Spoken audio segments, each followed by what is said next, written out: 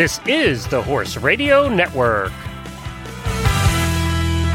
What a beautiful day for horses in the morning.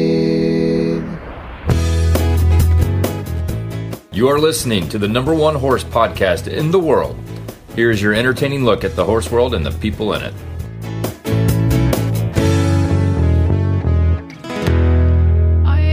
Jen from Ocala, Florida, and you are listening to Horses in the Morning on the Horse Radio Network for April 20th, 2021, episode 2665. This episode is brought to you today by the Certified Horsemanship Association. CHA's intrepid podcast host, Christy Landwehr, is out and about gathering intel for upcoming episodes, so sit back and enjoy this previously aired masterpiece from the Horses in the Morning audio vaults. It's the third Tuesday of the month on Horses in the Morning, and that means we get deep into training, education, and horsey fun with Christy from the Certified Horsemanship Association. Good morning, Jen. I'm excited to be here. How are you today? I'm doing grand. It's so lovely to have you back live again on this third Tuesday of the month. You know, folks could set up their bill pay systems on their computers by who's on the shows on Tuesdays and Thursday mornings. That's a great idea. Oh, Christy's here. I got to pay the car payment. That's right. Yay. I don't know if that's good. You know, my birthday is April 14th. So everybody has to pay their taxes on April 15th. So I don't know if I want to be known for that. I don't know about that. You've had a lifetime of grumpy birthdays. Yeah, pretty much. Tax time. Well, unless you get a big return and then it's happy time. You still have to do the work, but then you get a return back. So that's good. How do you work that out? Oh, you know, you just smile and nod. It's really okay. I need to work out the whole get a big refund back part. Well, you have to write off stuff, Jen. Everything is a write-off. We're a write-off, all right. Speaking of write-offs, what's coming up on today's show that's not a write-off? We have such a good day today. We're going to have two wonderful guests on today. Chelsea Erler from Cowboy Logic, and she is in Michigan. And then Whitney Legacy, and she's in Connecticut. And they're both AQHA professional horsewomen that are going to talk about something pretty intense: collection, extension, lengthening, and shortening of your horse's stride at all three gaits. It'll be good whether you go down the trail, in the arena, or your horse show. They're going to have a lot of good exercises and drills for you to all do at home. So stay tuned. Oh, boy. Now, see, this is it on the surface. Lengthening and shortening sounds basic enough. Collection sounds basic enough. But I think it's one of those things I think that competitive riders think about a lot, because it's something that you deal with as a competitive dressage rider or a competitive reiner or things like that. But I think folks outside of a very few disciplines don't think a whole lot about collection and extension and lengthening and changing the length of your horse's stride and what it means to the horse, how it gets done. So I thought it might be fun to get things rolling today if I would go to Wikipedia. We love Wikipedia, both for its entertainment value and its not quite true to the fact value, and right on the mark value. It's got a little of each. And I found a page, list of equestrian sports on Wikipedia. So I thought it might be fun to just randomly pick some equestrian sports from Wikipedia and see if we couldn't figure out how the skill of lengthening and shortening and collecting and extending your horse could apply to those disciplines. Sure. So we're basically going to spin the wheel. Now, if this is not geeking out on training, I don't know what is. Awesome. We're being very techy today. It's like we're a tech podcast, but for horses. Tech podcast for horses. That's right. So what might happen is we might use words that people don't. Now, I'm just imagining, because I listened to Glenn's, I think it's called Tech News Today. Is that what it's called, Glenn? The one you listen to in the morning? Yes, Tech News Today. Tech News Today. About every third word, I don't know what that word is. I've never heard that word before, or if I have, I heard it on Tech News Today, and I don't know what it means. So the listeners to this show might understand what I felt like when I listened to Tech News Today. So we're going to start out. You know what? The horse world does that all the time. Let's just go ahead and rattle them off. We've got Kimberwick, we've got Ergot, we've got Martingale, we've got croup. I mean, we could go on and on and on because a croup isn't really a baby that's ill, right? It's a part of your horse. So, I mean, yeah, we could just go on and on and on. It's super fun. Words, yeah. One of my favorites growing up was numna. Yes. Numna. That's what you have when you eat ice cream. Num, numna. So that's right. We're going to start or pizza. Yeah. We're going to start out with a genuinely interesting discipline and just a little bit unusual, ski joring. Oh my, of course you were going to do something like this. Of course you were. So we're going to start out with what is ski joring. You have Wikipedia in front of you. Go ahead and share. Well, ski joring, I know what ski joring is because we've had some ski joring guests on a few times over the year. And ski joring is a sport where a person is pulled by sometimes a horse, sometimes a dog, and sometimes a four-wheeler, and they're on skis. But it's an actual competitive sport where the horse pulls a skier, and they usually put up a jump and they do crazy weird stuff. So the guy on the horse is going lickety-split down a packed snow-covered straightaway, frequently a street in some ski town in the upper Midwest. So how in the world would the skill of being able to lengthen and shorten your horse or collect him or extend him be useful when one was ski joring? Can I just first start by saying, of all the disciplines you could choose, this is probably one of the most unsafe. And yet here we are representing Certified Horsemanship Association, whose mission is life is to be safe with horses. I love the irony, Jen. It's good. Well, you're welcome. But to answer your question, if I was ski joring and I was the one behind the horse on the skis being crazy like that, I would certainly hope that I can collect my horse. If I was coming upon something like a road where I was about to go into the road, I would certainly hope that I could collect my horse back so that I could stop in time before I hit the road and died. Well, there we go. See, that's one way. The way I thought of it is this way. You are asking your horse to go flat out as fast as he can for a very short span. So what you don't want is to have your horse go faster and fall on his forehand and lose his balance, because then when you try to come back and slow down to a stop at the end of the course, not going to work so well because he's all on his forehand and he's going to slip and slide. Now, mind you, when they do this, they have all the appropriate foot gear. This isn't necessarily all redneck. So part of the skill set that your horse develops when he learns to lengthen and shorten his stride and then eventually extend and collect himself is that he learns to use his core muscles and not fall excessively onto his forehand. So you are being so techie and I love it, but let's go ahead and go way back to the basics. You know, I'm an educator, Jen. So let's talk about the horse. So the horse, when it grazes, 64% of its weight is on its forehand constantly because it's eating hay off the ground. It's grazing. That's what it does. When we get on and ride the horse, especially for some of your very, very, very upper level maneuvers in dressage and things like that, we want to rock that 65% back onto their haunches. Most of the time, even up to 80, 85%. That's how you get things like the lavade, where they actually lift in front. That's 100% on their hind end, right? So that's really counterintuitive to what the horse does naturally.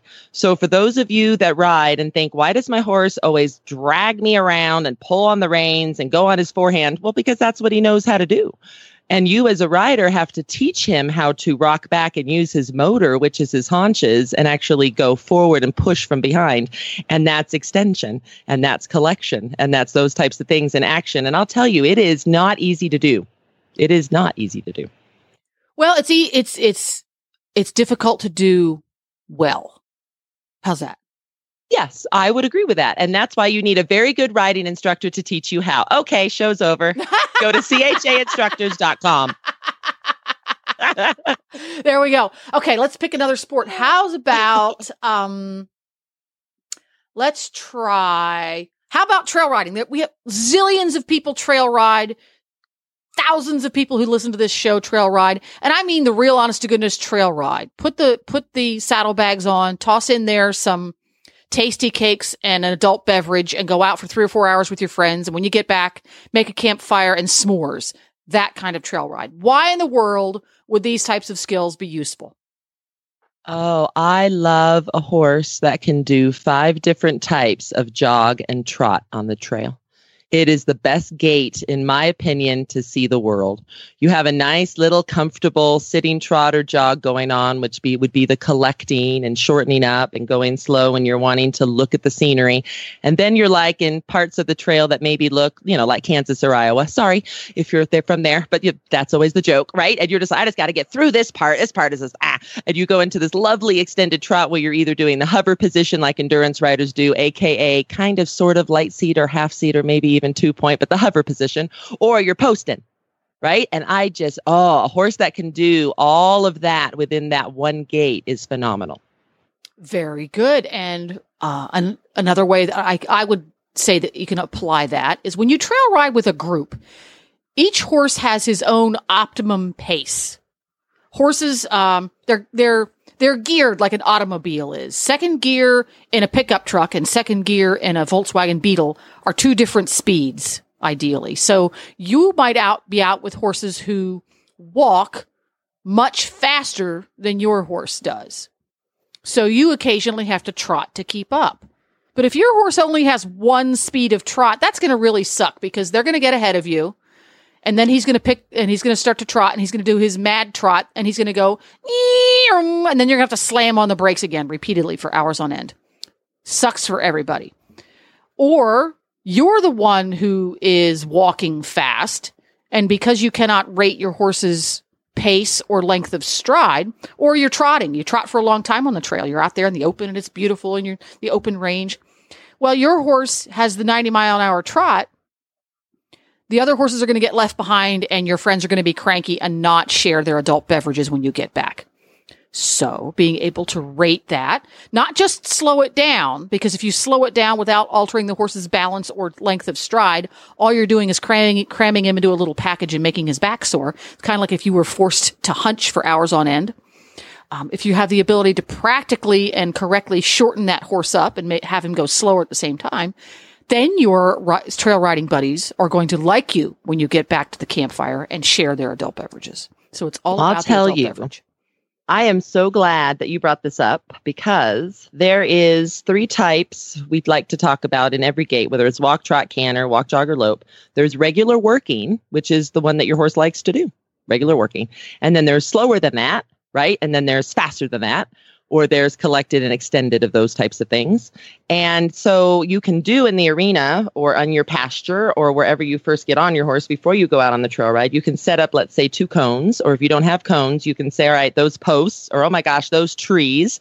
And you can do just his regular working, let's say trot, because that's what we started with, in between those 2. And you can count his strides. And you can say, all right, in between tree 1 and tree 2, he does 8 strides. So if we're going to collect him, we're going to have to do what? More or less strides, Jen, in between the trees? More.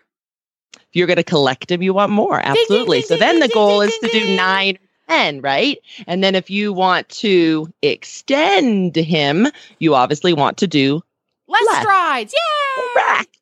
So that's a great way to kind of get to actually go, oh, I actually did influence my horse. I'm not just feeling like I'm going faster or slower. I'm actually engaging my horse's haunches and having it happen. So that's a pretty cool exercise. And we actually just happen to have that video on our website at cha.horse under our education button, and you go to videos.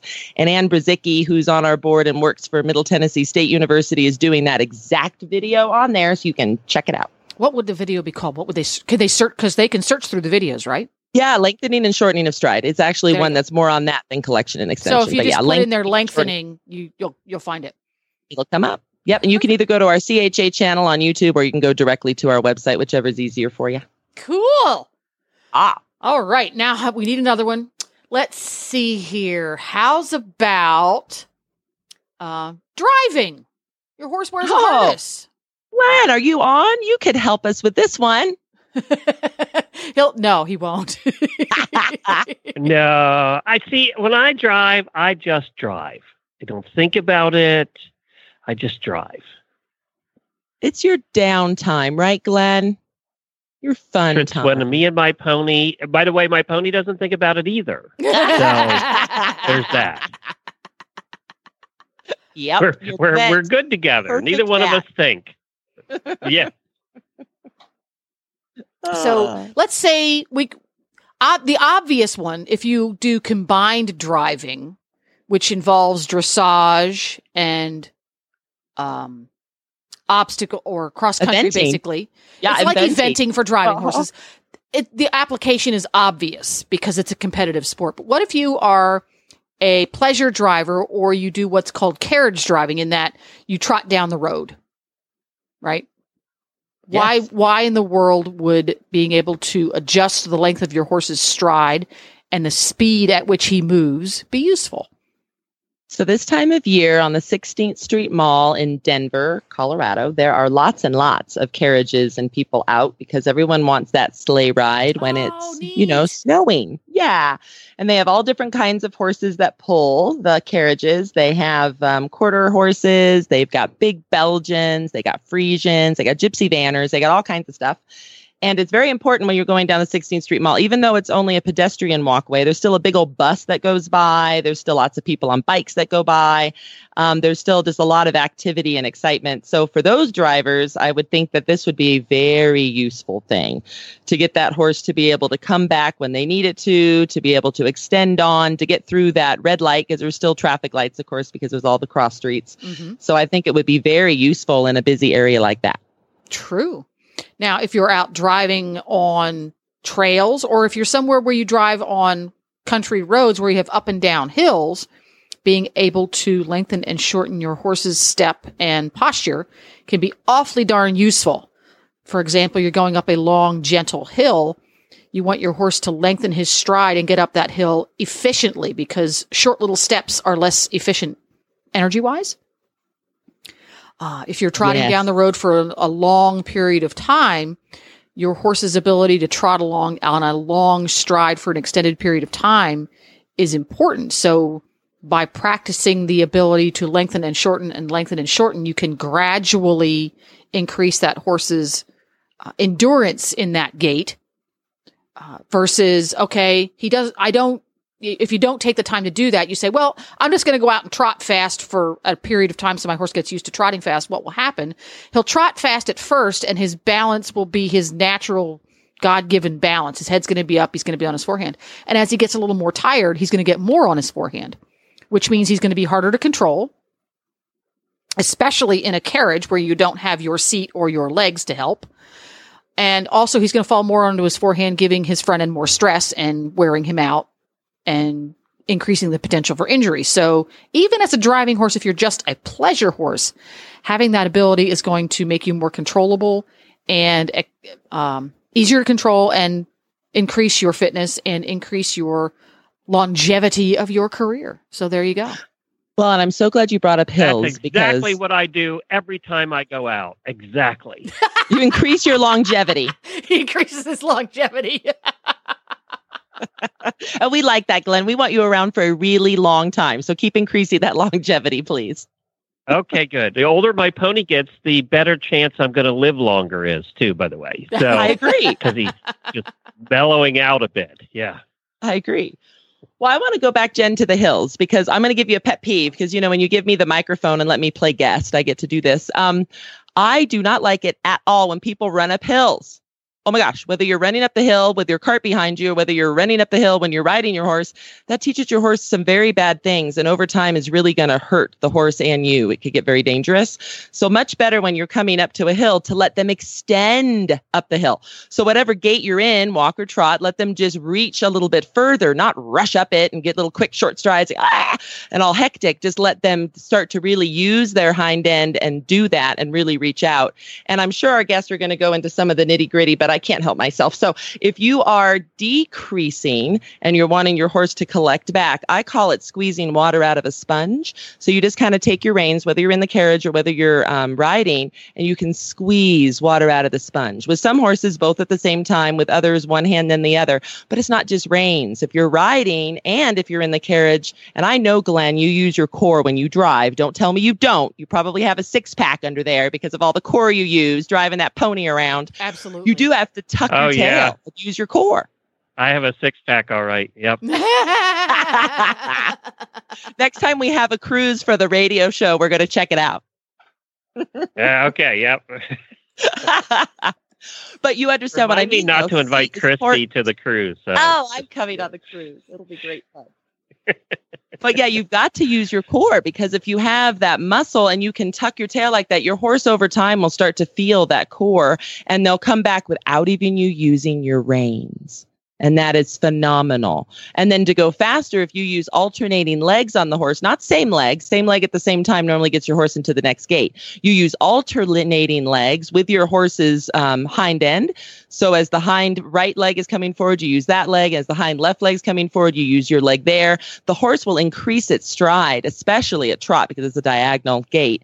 It'll really start to increase it, not necessarily go faster, but lengthen. And it is such a cool feeling. So, okay, little geek out moment, but okay, I'm back now. She's back. There we go. I get so excited teaching. Can you tell?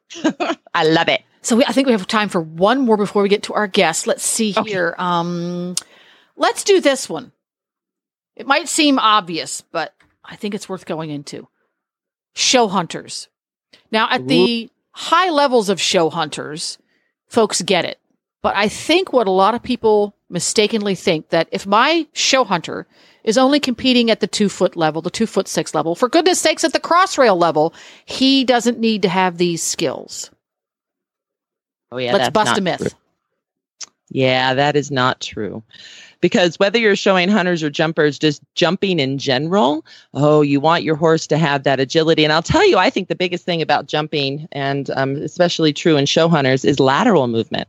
So you have to get your horse to know how to go sideways, which requires collection to be able to get them to leg yield. So let's say you're coming around the turn and you're heading to jump number 2. Jump 2 is across the long diagonal center of the arena, and you turn too soon. And all of a sudden you're like, oh my gosh, the center of the cross rail is really not where it's supposed to be. Well, instead of having to haul on the horse's face, you can just very easily sit back, use a little bit of leg, get the horse to rock back a little bit. And within its same movement, a leg yield is a side pass with forward motion. You get that horse to move over, and then bam, you're right in front of the jump where you need to be. So now you've done some shortening of stride while going sideways with forward motion, and that's pretty cool.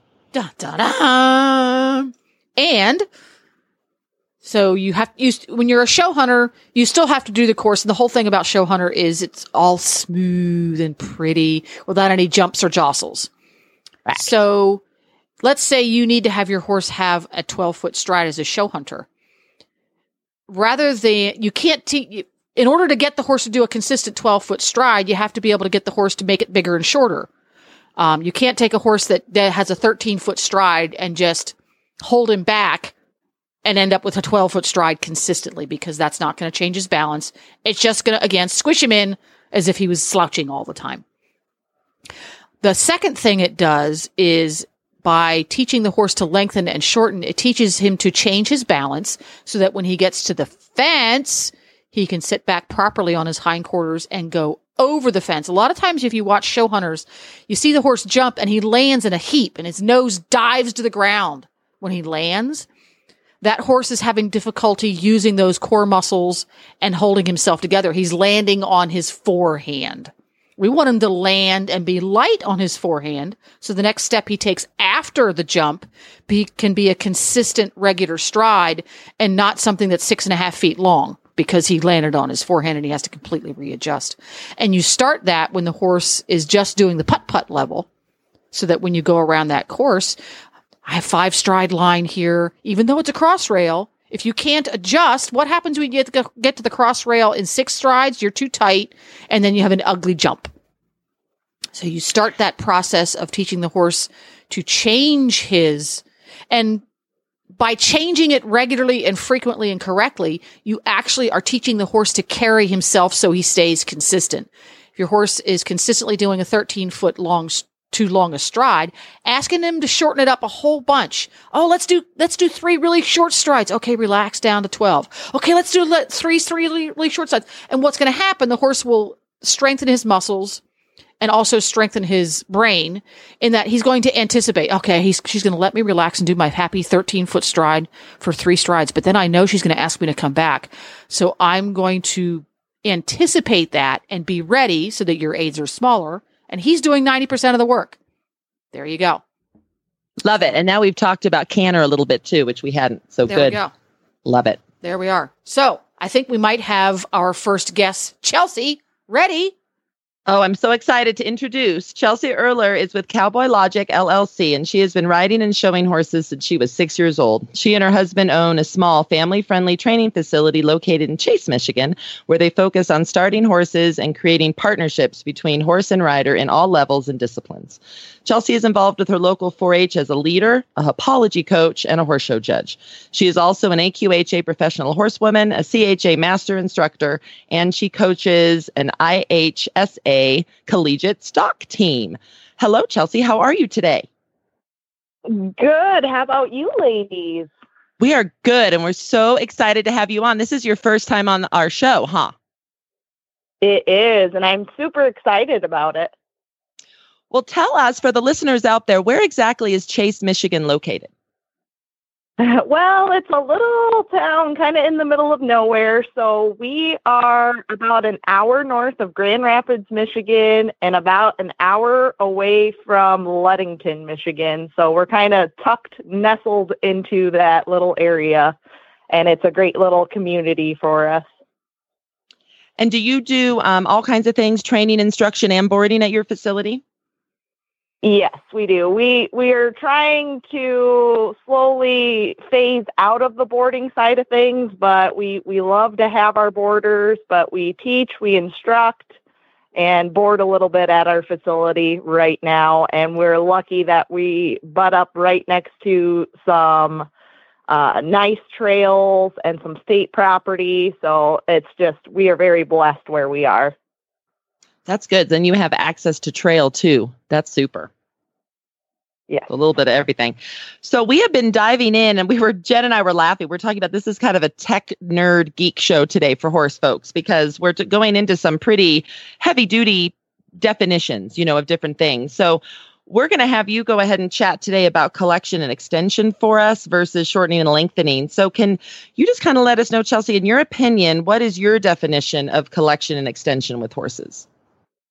And I totally agree with you. Like when we discussed this earlier about our topic, and I'm like, oh man, that's like one of those things, like we're opening a can of worms. But, there's a lot of myths and truths about collection extension. And the main thing to worry about is every single horse is different. So what you might get from one horse is not what you're going to get for the next. And they're both very engaging for our horses, and a little bit of work for both horse and rider. But in my opinion, collection is when you're gathering your horse underneath of you to strengthen its gaits and get it the most brilliant and balanced underneath of you, and definitely engaging those hindquarters. We don't want those shoulders pulling themselves through their motions. We want that hind end driving us straight and true, with lots of rhythm and suppleness, a little bit of contact and impulsion. And I think that is my geeky way of describing collection to you guys. And then on the reverse side, our extension, it's when you're covering as much ground while maintaining a good cadence and balance and forwardness, smoothness. And I always kind of see that geeky picture of that nice dressage horse that as it's doing an extended trot, that its hinds and their fronts, they're like covering the exact same amount of ground. And it's just a beautiful picture when you see that. It is. And it's super fun to ride a really amazing trot like that when they're fully extended. Yeah. Oh my gosh. So much fun. And like for both of the collection and the extension, they are one of those things that the horse is at its prime. It's totally balanced. You have that rhythm underneath of you, and it's a beautiful thing to feel.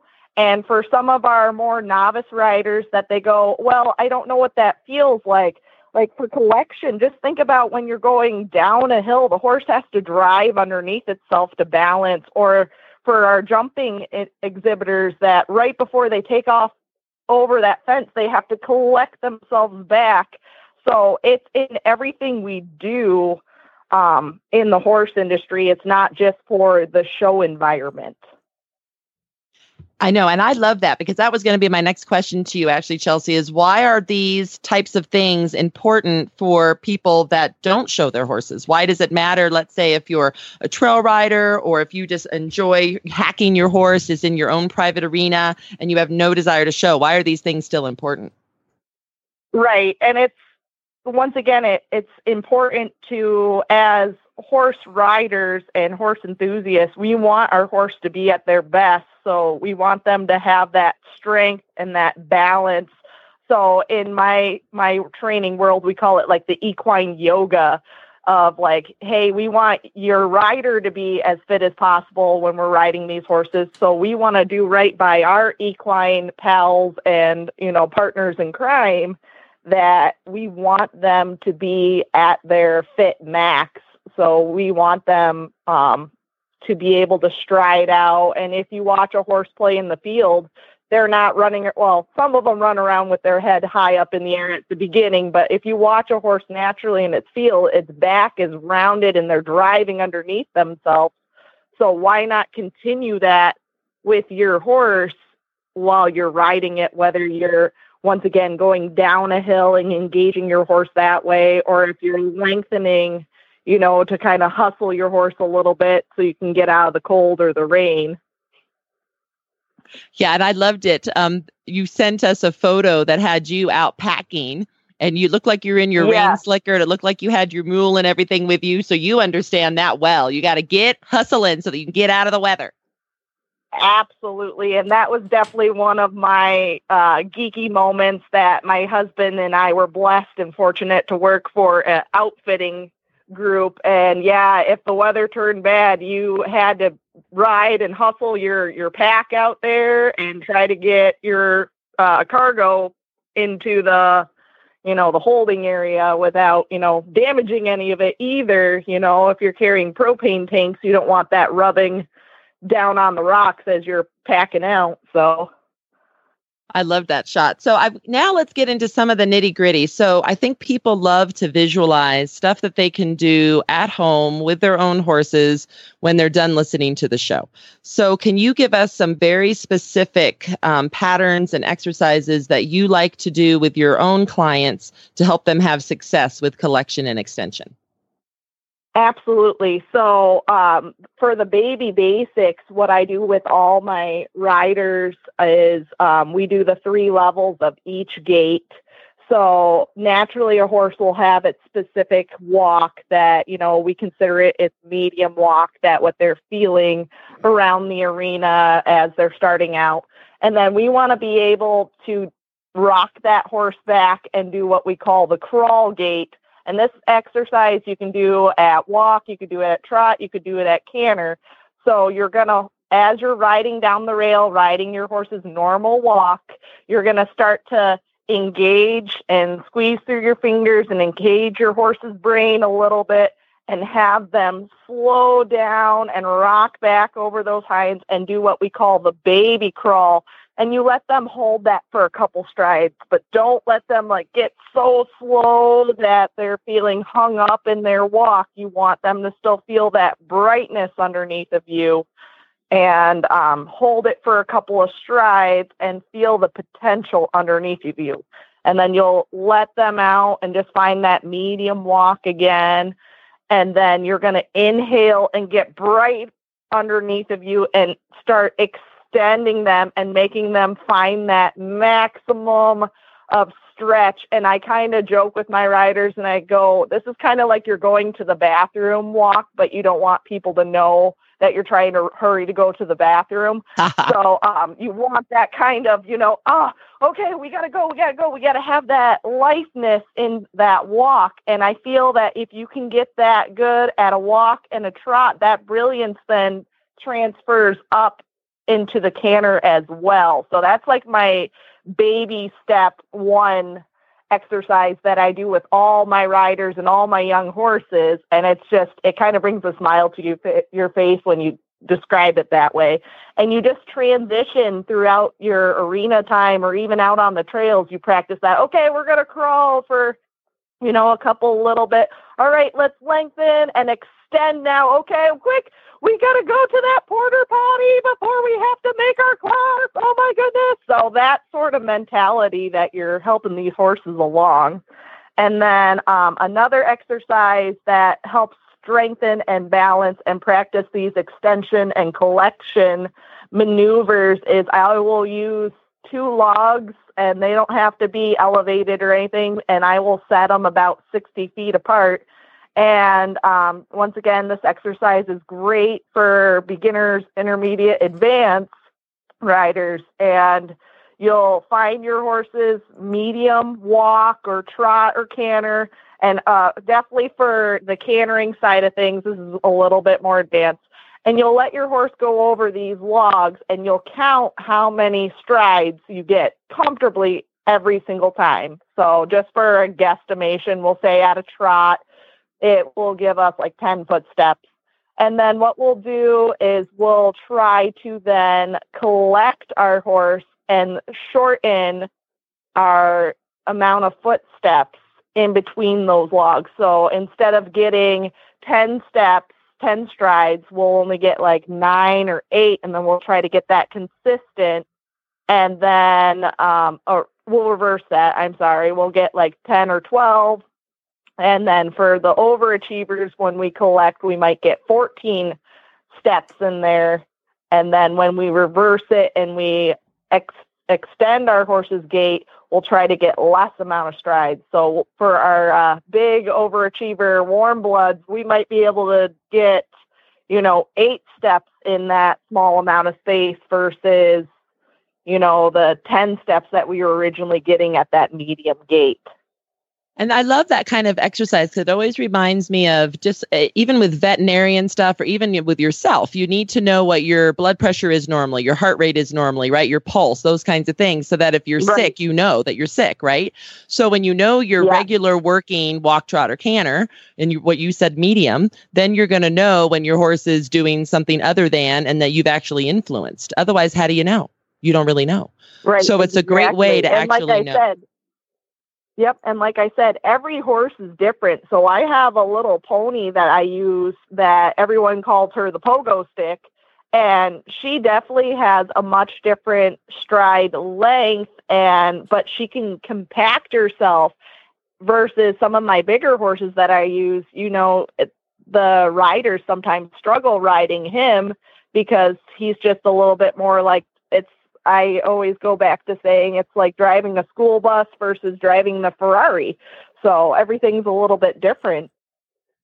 And I love, Chelsea, that you mentioned inhaling. I think we forget so much about breathing. Could you go a little bit more into inhaling and exhaling and how that all affects this?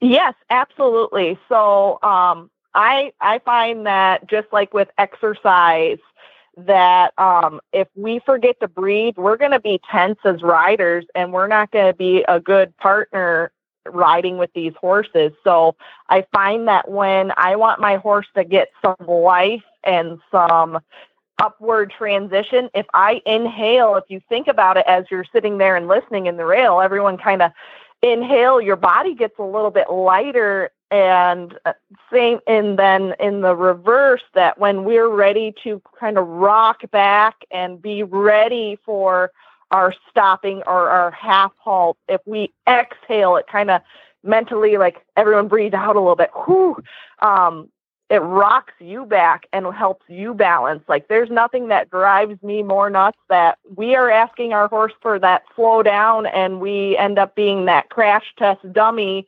that we halt, but then we fall forward and throw our horse accidentally forward, and then we reprimand the horse for stepping forward out of that perfect halt.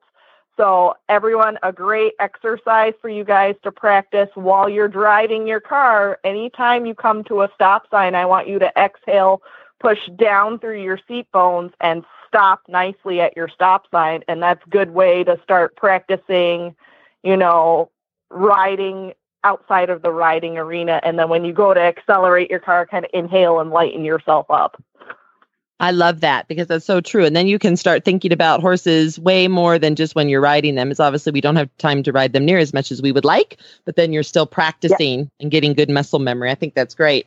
Are there any other specific patterns, exercises, or drills that you like to do with any of your different disciplined riders and what have you?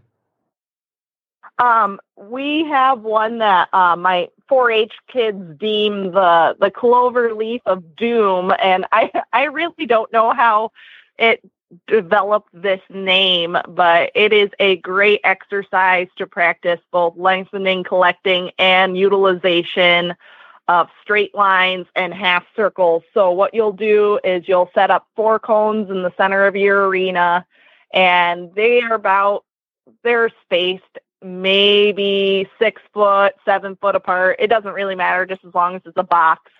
And what you're going to do at first is just walk a straight line through your cones and then make only half circles to the right. So you are always going through the center of your cones. And if you look at it on a piece of paper, it makes a perfect clover leaf if you look at it and ride it. And it's a great exercise to practice bringing them, rocking them back over their haunches as you're riding a circle, because we all know that when you ride a circle, it naturally rocks a horse back and slows it down. So then you can start playing with that. When you get on that straight line, you find that more extended rhythm. And then when you're making those half circles and looking ahead for those half circles, which I find a lot of people don't look ahead for their circles, it will help naturally rock them back as well. Yeah, I think that is a super idea. And I love that because it's a visual then. You know, horses love to seek, right? And people do too. So when you have cones or you have, like you said, the logs, it gives you a visual instead of just a wide open pasture or a wide open trail or a wide open arena, right? It gives you visuals for the horse and you. So I think that's super. That cracks me up that it's the cloverleaf pattern of doom. I like that. Yeah. Yeah. Because it really does, like, people will do it at a walk and they're going, oh, this is so easy, we're bored. And then as soon as you up the ante and make them trot or canter or jog and lope, all of a sudden those half circles are looking like teardrops. They're not looking, they're paying attention on. Yeah. This is a deceptively difficult exercise. I've done this, and I distinctly remember the first time I ever had to do it. We did not have cones. I had to just make it up in my head. And the first time the instructor said, well, this is what we're going to do. First of all, it took me about 15 minutes to even get it right because I kept trying to make figure eights. It was like, how do you do this? So I finally got it. And it is deceptively difficult. As soon as you straighten out from that circle, if you let your horse fall on the forehand, the next half circle you do looks like crap. It looks like a potato. And you can make it bigger or smaller. Depending on the skill of the horse and the rider pair, you can make those half circles really big, which what we were doing. Each one was a good 15 meters. But you can certainly shrink it down for the desired effect. And I highly, highly recommend this one to everybody to try. Just put something in your arena to give you a visual of where you're going. Or if you're doing a really big one, you might not even need to have any kind of a visual. But see if you can maintain a rhythm and a stride length and a frame throughout. And then if you want to get really tricky, and it's easy to try it at the walk at first, can you shorten that walk on the straight part? Can you shorten the walk on the curved part? And this is an awesome one. Yes. And we like Daniel Stewart activities every once in a while. I don't know if you've heard of him, but we challenge our riders sometimes, and we make it a counting game that, all right, you have to get that half circle, and when you cross your box, you need to get 15 strides until you cross your next cone. And then the next time through, okay, you need to get 25 strides. So it becomes the battle of the wits. And if you don't do it right, it's all about finding those happy balances and figuring out, and it becomes more of a game at that point but you have to keep those nice circles. And then if you get flat and you do it multiple times, oh man, you're going to have to do some equestrian sit-ups and be better for your horse.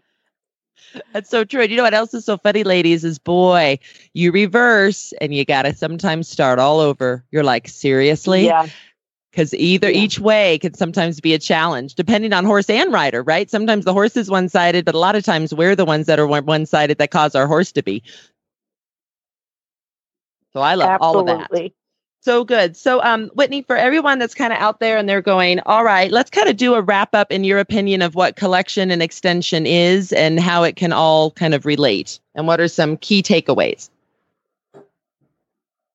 Key takeaways are, for extension, remember it's not going as fast as possible. It's not racing. You want to make sure that you keep that covering forwardness, but keeping balance and tempo and smoothness in mindset. And then the reverse for the collection, same thing. You need the rhythm, the suppleness, the contact impulsion. You need that. It's not about making your horse go as slow and lack of impulsion at all. So those are my kind of takeaway from those. And Chelsea, how can people find you? What's the best way for them to find you if they want to know more about what you do? The best way would be finding us at Cowboy Logic on Facebook. We have our little webpage on that. And then we also have a website at cowboylogichorsemanship.com. So those are the best ways to kind of find us and kind of see what we're all about. Well, and Chelsea, now we have something very exciting. Before I officially introduce our next guest, a little birdie told me that you two have known each other for a really long time. And the irony is I don't think you guys have talked in a while. So Whitney Legacy is now on the show as well. And Chelsea and Whitney, how about Chelsea? You go ahead and tell everyone how you know Whitney. I think this is a great story.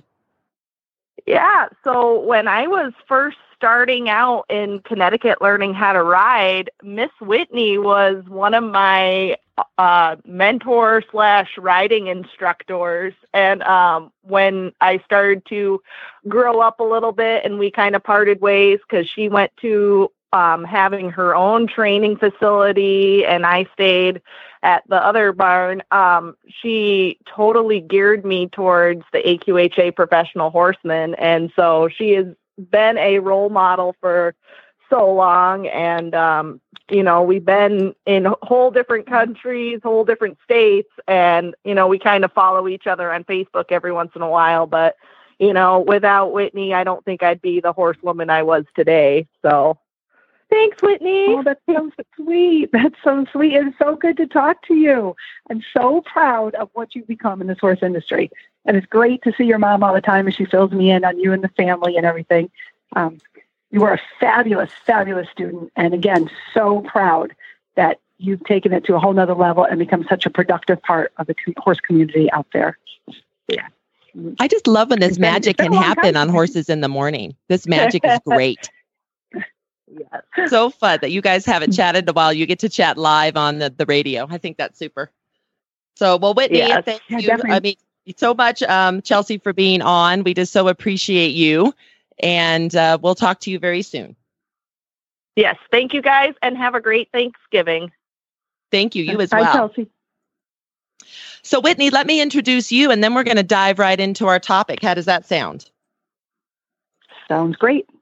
So Whitney Legacy is the head trainer and instructor at Whitney Ridge in Connecticut. She has 4 children that keep her and her husband, Mike, busy, and she serves on the American Quarter Horse Association Professional Horsemen's Council, their show committee, and is a board member for the Connecticut Quarter Horse Association and a team wrangler member. With many world show titles and National Snaffle Bit World Show as well, and multiple high points achievements, she considers her clients barn family and proclaims the highlight of her career is building successful teams with riders and their horses. And Whitney, you just got back from the AQHA World Show. How did that go? We did. Fortunately, it went very, very well. It was a long trek. We just got in 3:00 this morning. finally, but it was a You're so fabulous wonderful show. to be on the show after that. Good for you. Thank you for coming on with that drive. Of course. I'm honored you asked me to. Thank you. Yeah, no, it's a pleasure to have you today. So could you share with our listeners where exactly in Connecticut you're located? I'm located in Higganum, Connecticut, which is about 25 minutes southeast of Hartford. And have you been there for a while now? Yeah, I think we built this place about 11 years ago. Wonderful. Well, let's dive right in.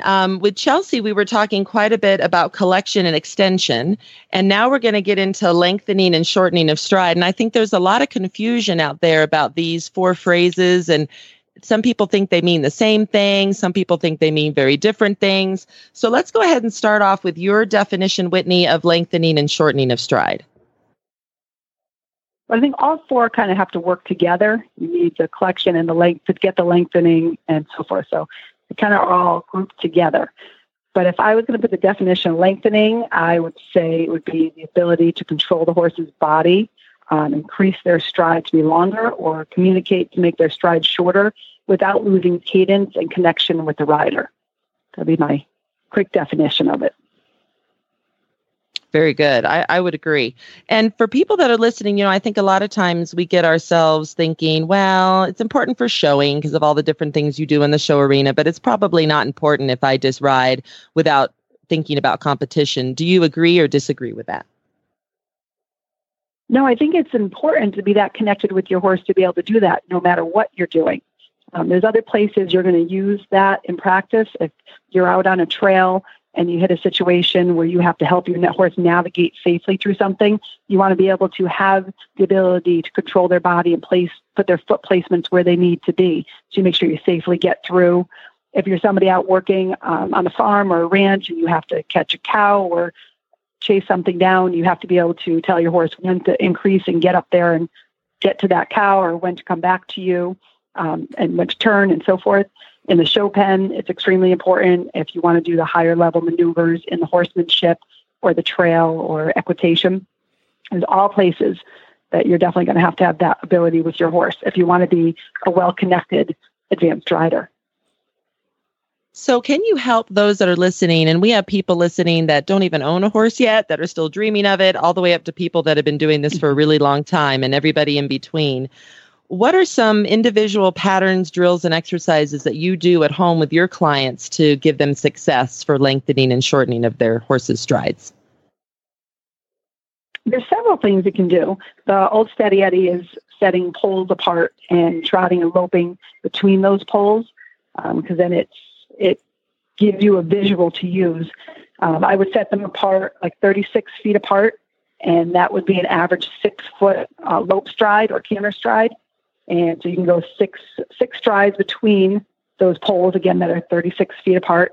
And then you can increase the stride and try and get it so you can get 5 strides in between, or you can shorten it and try and get 7 strides in between. So it gives you visually something to look at while you're trying to control your horse's stride, and gets you used to the length of stride. If your eye doesn't naturally see it, it'll teach you how to, as you're counting your strides, to understand your horse's length of stride at 5 feet, 6 feet, and 7 feet. My trail horses, I'll use single poles throughout the arena, and I'll jog and lope straight to the poles until my horse can kind of navigate where they are. I give them the freedom to figure it out. They'll be a little confused in the beginning. Sometimes we'll step on them or split them. And then when they get confident and they start seeing the poles coming up and they adjust their stride to get to it, then I'll take them to another level where I will then start increasing their stride before the pole, where they learn to navigate it at a more lengthy stride. And then on the flip side, I'll go back to them navigating themselves, and then I'll shorten them up. So then they have to make an adjustment that way too. Another thing I work on that I think is good for everybody is doing circles.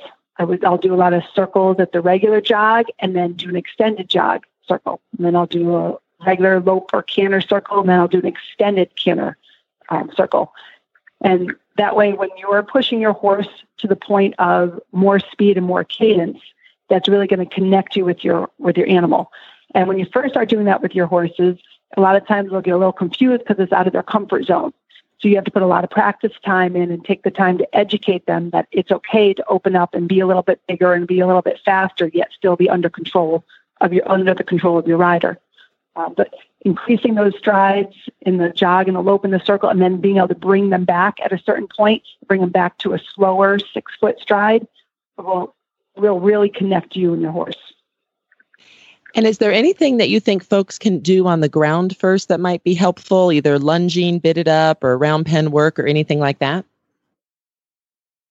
I think lunging, you don't have as much control of the length of stride lunging because you have your body, which is farther away, and you have the end of the lunge line. So I think, honestly, with the lunging, maybe even if you set out some poles 12 feet apart or something and watch your horse. Like get used to what your horse looks like at that stride. So you're going to have a visual when you're on their back, and that's going to help you a lot when you're riding. That's a very good idea. And for those that may not understand, I think sometimes people think that when we shorten stride, we just kind of pull on the horse's face, some of our more novice folk. And then when we want to lengthen the stride, we just kick them. Could you go ahead and go into the very detailed nuances of how to use your body to do these things? I'm going to take it to another level. Hopefully it'll make sense. I recently took some dance lessons because some clients in my barn did. It seemed like a good idea, and I hadn't been a student in a while. And it was a huge eye-opener for me. And it's very similar, I feel, to what we're teaching the horses. So as I'm being taught what to do in these maneuvers, in the beginning, it was a little confusing for me, and my instructor had to take his time to show me how my legs are supposed to be, where I was supposed to be standing, how I was supposed to move, etc. And then as I got more confident in my maneuvers, he was able to really swing me around, lengthen my stride or shorten my stride. I could follow his body. I had to get the education first. And I feel it's very similar with the horses. You have to educate them where their feet are. They have to be able to drive up into the bridle from your leg to your hand. They have to respect the bit and come back, give the chin and come back off the bit when you ask them to through your hands. Once they have all the basics, they have to have lateral movement also off of your legs. And once they have the basics, it's almost like a dance when you get to the higher maneuvers. It's like your body is talking to them and explaining to them how you want their body to move. But it takes a lot of connection. It takes a lot of time and a lot of practice to get that way. So as you're going, if you're loping along normally and you want to control it a little bit more or shorten the stride a little bit, you two hands, you take that energy, drive it to your hand would then put a little resistance there. And I was looking at almost the horse balls up underneath you, rounds up and shortens up a little bit, back comes up a little bit, stride gets a little shorter, but they don't lose cadence or rhythm. And then when you have them where you want them, you soften all your cues to show them, okay, that's where I need you to be. And then if they start falling out of that position, you again go to leg and hand and show them again, no, this is the stride I need you to be at. And on the flip side, when you need to lengthen the stride, it's similar. You're still going to push them up to your hand through your leg because you always go to leg first, then hand. And then you're going to let them increase. You're not going to have quite as much resistance as you do when you're trying to tighten them up. And you let them open up. You're going to drive through your seat and your leg and let that stride open up, but not release their face. If you do that, their legs are just going to scramble out in front of them. You want them to still keep their back up, use their hind end, and just understand that they just have to open up and have a longer stride. I love relating it, Whitney, to a dance, because isn't that truly what it is? When we're watching the horse and a rider combination do, let's say, a freestyle or whatever, it is like watching a dance. And how neat that you're taking dance. What kind of dance are you taking? It's a couple of ballroom dances, the waltz, and a couple other things. I actually have been gone so much to horse shows, I haven't been able to keep up with it, but I'm going to get back to it. And it was a huge eye-opener for me as an instructor also. As this man is telling me these very simple things, I'm hearing him tell me 3 or 4 times over, and I'm thinking, oh my goodness, I'm not a stupid person. I should easily be able to do this. And then it made me realize, oh my goodness, that's me in the arena. And sometimes I don't understand why a person can't just catch on to the heels down. So it's great for me to be the one fumbling around for a minute to realize that my horses need time to learn and my students need time to learn. Isn't that great for us as instructors? When we become the student, it's really good for us. Yeah, definitely. We go, oh, I get now some of this. Yes, I think that's good. Yep. So I'm going to dive into another area that I think is key and I think is sometimes rough for people. Obviously, you work with horses and clients that use a variety of bits, and some are going to be more direct pressure like your snaffle and your Kimberwicks and things like that where we ride with two hands. And then obviously when you get into the upper level of Western, we've got to go to riding one-handed and curb bridles.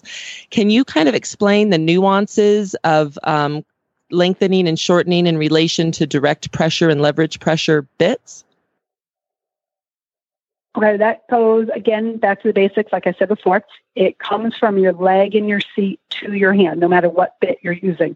You have to have impulsion from behind. You have to have some drive to drive into the bridle to then adjust the horse's body. And whatever bit you have in their mouth, as long as it's a bit that the horse is educated to use and you have the hands that are educated to use that bit also, you should be able to get most things done. And a lot of people look at bits and look at severity and they go, that looks like a harsh bit or that looks like a super soft bit or whatever. And sometimes that's a little off. Horses like different pressure points. Some horses will flourish in a correction bit. Some will flourish in an A-frame. Some will flourish in a plain snaffle. Some in a twisted snaffle, etc. And if you can go and find the bit that your horse is most comfortable with, like what pressure point it likes the most, whether it's the tongue, the bars of the mouth, the roof of the mouth, bits that have the curb chain have leverage both in the mouth, under the chin, and on top behind their ears. And that gives you a lot more places to communicate with your horse when you're pulling back on that bridle. But again, you have to educate them how to give to all those pieces. So the bit really... it comes to what works best with your horse. That's why there's so many bits out there. And you don't want to overbit or underbit your horse. You want to make sure you put a tool in there that they understand. Did I love answer that the question correctly definition. there? Oh, absolutely. I love that definition, Whitney. I think people get very confused sometimes about that, and they don't understand. And thank you for saying that the seat and the leg is, of course, the predominant tools that we use, and hands are last. So I think all of that is super. So if we're going to do just some key takeaways on lengthening and shortening of stride for our listeners today, what are some things, or maybe you can provide a specific example of one of your clients where it wasn't going well and then there was success, any kind of key takeaway that you'd like to share on this topic? I guess the biggest key thing I could say is practice, practice, practice, practice. Because what works for one horse, one rider might not work for the next. And if you're the sole rider in your horse, you know your horse the best. So go in there and try several different things. Like I said, the increasing and shortening at the jog and the lope in a circle. Go over those set poles that are set at 36 feet apart and see what works with you and your horse. Like everybody's not a carbon copy of each other. You got to figure out how to communicate with your horse the best. And again, if you have a trainer, have open communication with them and work on it till you get that feel. I love it. So what are the best ways, Whitney, for folks to find you if they want to know more about what you do there in Connecticut? The best way is on Facebook. We have a Whitney Ridge Facebook, but you're better off going to the Whitney Legacy, my personal Facebook. Or we have whitneyridge@gmail.com is our email address, or whitneyridge.com is our regular address. So very good. Really reach me any way you want. Well, we so appreciate you being on the show. We so appreciate our partnership with AQHA as an Educational Alliance partner. And thank you for being willing to be on after getting home from the AQHA World Show at 3 a.m. That is lovely of you. We really appreciate it, Whitney. Thank you. Anytime. Thank you again for having me. Talk soon. Bye-bye. Phew, my brain's tired. I know, that was good stuff. Good stuff. And it was interesting that talking about becoming a student. And for years, I have used the analogy of dancing, old-fashioned dancing, like doing the waltz. Yes. Or even do the jitterbug, as an analogy to riding a horse, because it's communicating through your body. The way your body feels where it touches your horse, to the horse and to you, is how you're communicating. And teensy weensy, itsy bitsy subtle changes can be felt. And when done well, they can be felt and become very tiny and be meaningful. When not done well, they can be felt and ignored. And True. That there is every tiny iteration of each one. And you can take a feel, an aid, something the horse feels or something the rider feels. It can be meaningful, and you can make it become not meaningful. Now, if something is not meaningful, going the reverse and making it meaningful again, that is really, really difficult. Because unlike a human being, with a human being, if you're dancing and if the person who is doing is the lead, and if you've never taken any dance lessons where you have to do this, I recommend it to everybody because you'll have the same epiphany that our guest did. If your hand between the shoulder blades of your dance partner and you're the lead, that's one of the aids you use to communicate to your partner when they need to move towards you or away from you. If the pressure is X and you lighten it to Y, your partner needs to move towards the pressure. If the pressure is X and you need change it to Z, by increasing it, your partner needs to move towards you. But if you are inconsistent and you're constantly changing the pressure between X, Y, and Z without actually meaning your partner to move, in other words, you increase it to Z, your partner comes towards you and then promptly steps on your toes because that's not really what you meant, your partner will soon learn to ignore it because he's tired of stepping on your toes. That's what your horse does. He feels the pressure. He responds to it. He gets negative feedback from you. In other words, you close your leg, you lose your balance, you hit him in the mouth a tiny bit. Well, I'm not going to move. After a while, he's going to not move forward from your leg because he got negative feedback. He got tired of stepping on your toes. He got tired of hitting in the mouth. So takeaway number 2 is the aids you're using to lengthen, shorten, collect, extend. If they're not working, look at what you have done to either not educate the horse at all, or the more likely scenario is you have created a situation where the horse sees no meaning in the aid because he's gotten negative feedback when he responded the way you wanted him to. And timing and feel is everything. I'm so glad you mentioned that. Timing and feel. But it's timing and feel. So my husband and I, Jen, we met country dancing. Oh, wow. And we both like it. And that's how we met. We met at a country bar dancing. And it was ladies' night because I'm cheap and I like to get in for free. So that's how we met years ago. And we took dance lessons together once we got together as a couple. And we had a wonderful dance teacher that was not traditional. Oh, the man always leads. He's like, oh, no, women, you need to learn how to lead too. So on certain dances, my husband wants to lead, and on certain dances, he lets me lead because it works better. So depending on what the dance is kind of how we do that. And it's been really fun. And it's fun to be the leader and the follower so that you kind of learn what your horse is going through, or if you're an instructor, what your student is going through. Yep. It's good to be both. There you go. So you get both sides, learn to lead and learn to be, in dance, the person, you have the lead, that's the person whose hand tells their partner to move forward or back. What's the other one called? Is there a name for that other person in the team? Well, I've always said lead and follow, but that's probably more my horse thing doing that to me. You know what I mean? Okay, somebody out there listening to our show knows the answer to that. So please send it to Jennifer at horseradionetwork.com because inquiring minds need to know. And once again, thank you very much for coming on the show this month on the... Wait, hold on. Uh-oh. Hold on. What'd we lose? By the way, I don't dance either, Christy, so that just tells you something. But the one thing I do know how to do is put on a good show, and we're doing one of those on Monday, and you're going to be involved. Yay, I'm so excited. Oh, yeah. Hello. So we have Radiothon coming up on Monday, 12 hours live. If you're brand new to the Horse Radio Network, this is our 4th year doing it. It's all holiday, all day. We have tons of guests, tons of hosts. We give away over $4,000 in prizes. And Christy, do you want to talk a little bit about who your guests are going to be? Yes, I'm very excited. I have the 2 p.m. Eastern time slot on it for the hour that Certified Horsemanship gets to do and I get to do. And we have, we fondly refer to him as Dr. Bob. And Dr. Bob is Bob Coleman from the University of Kentucky. And he has a wide background in bits and bitting. I think his bit collection takes over a whole room. So talk about nerdy and techie in the bit department. He loves those. And he also is very active with helping coach the intercollegiate team at UK. And of course, he's a professor there, very big on nutrition, body condition score, all that kind of stuff. He loves all that. And then Miss Shelley Hensley, she sits on our board, and she is in Iowa.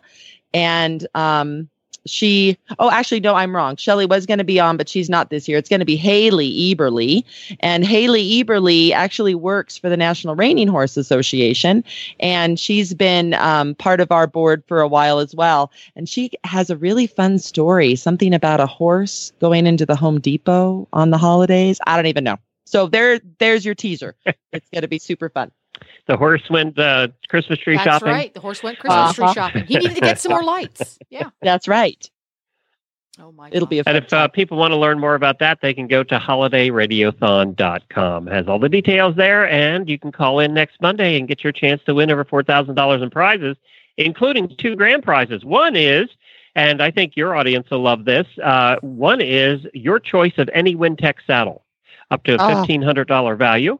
I love And those. I have then, 2 of them. I know. Well, every instructor has Wintech saddles. Oh, period. love them. Because the kids can't destroy them. They're fabulous. Why? And you can also teach in and the elements in them. They're wonderful.